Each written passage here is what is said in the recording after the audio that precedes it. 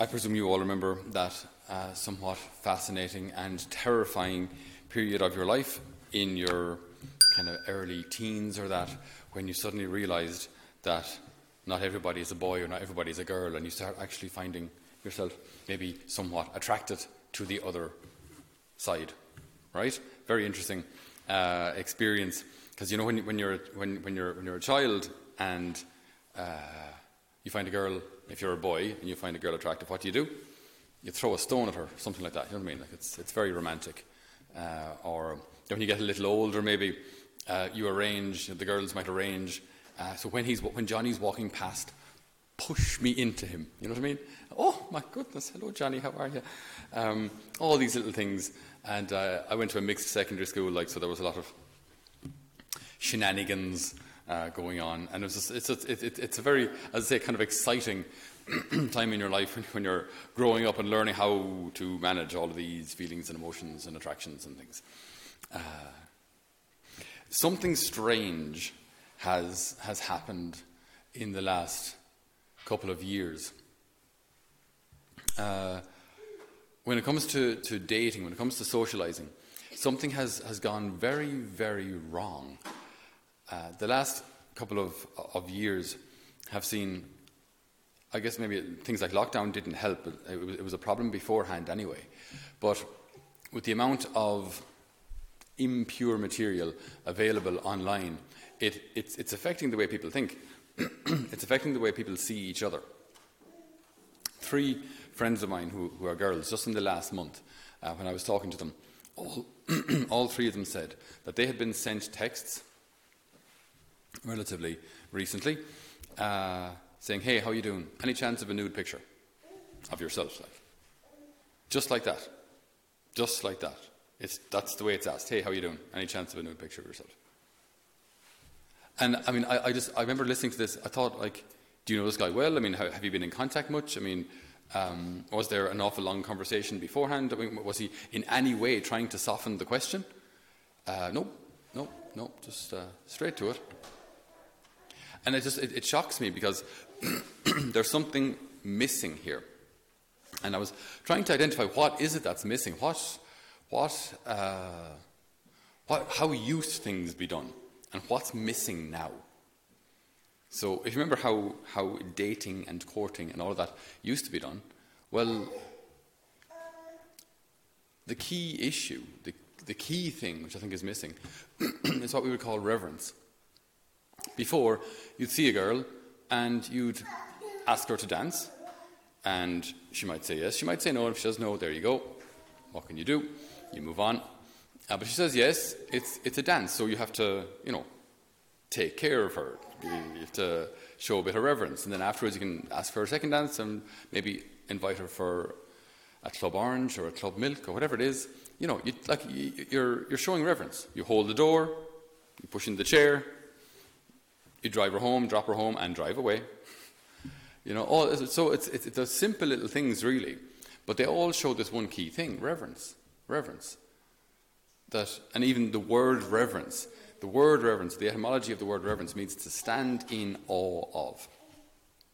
To stand in awe. So to stand as such bewildered or bowled over by the beauty of this person, by everything that this person is, not just appearance.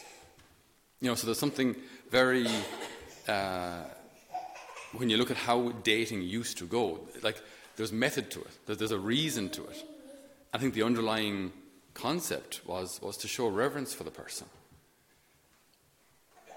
And then after reverence has been shown, then there's dating, there's courtship, there's engagement, there's marriage. And after the reverence, then you have intimacy. But reverence precedes intimacy. Reverence must precede intimacy.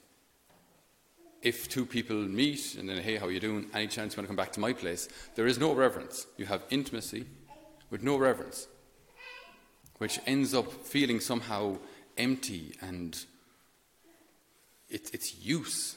Even John Paul II said the opposite of love isn't hatred. The opposite of love is use. To use another person. Why do we say all this? when it comes to liturgy, when it comes to our relationship with the Lord, there's something similar going on here. Remember we said yesterday that we quoted Benedict XVI from his book, The Spirit of the Liturgy, where he said, in the reception of Holy Communion, something happens, an exchange of something happens, which is comparable to the one flesh union of man and wife. So when we receive Holy Communion, something happens which is comparable to the one flesh union of man and wife. Again, it's an astounding expression that in the one flesh union of man and woman within marriage, you have an exchange of persons.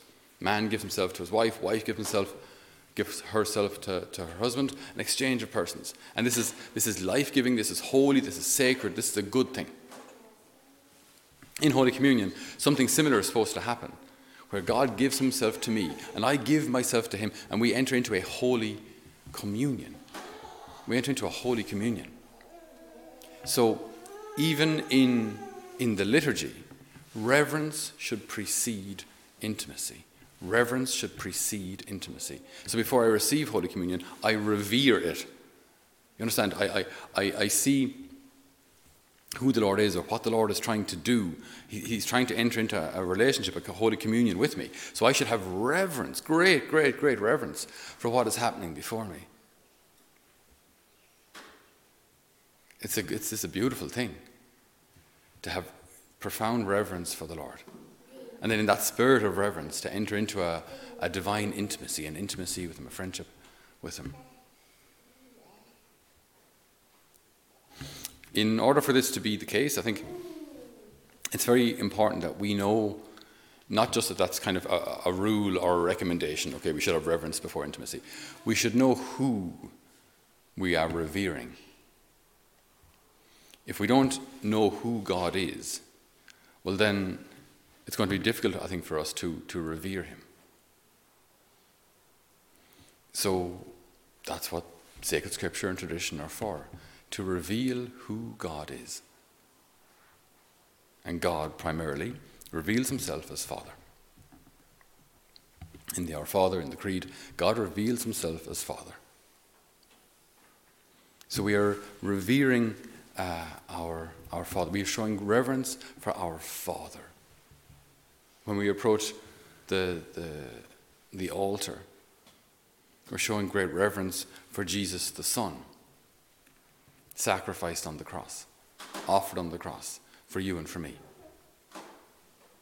So this isn't about, this goes way beyond just obeying rules or laws or anything. This is knowing who God is and getting over ourselves and showing God the reverence that he deserves.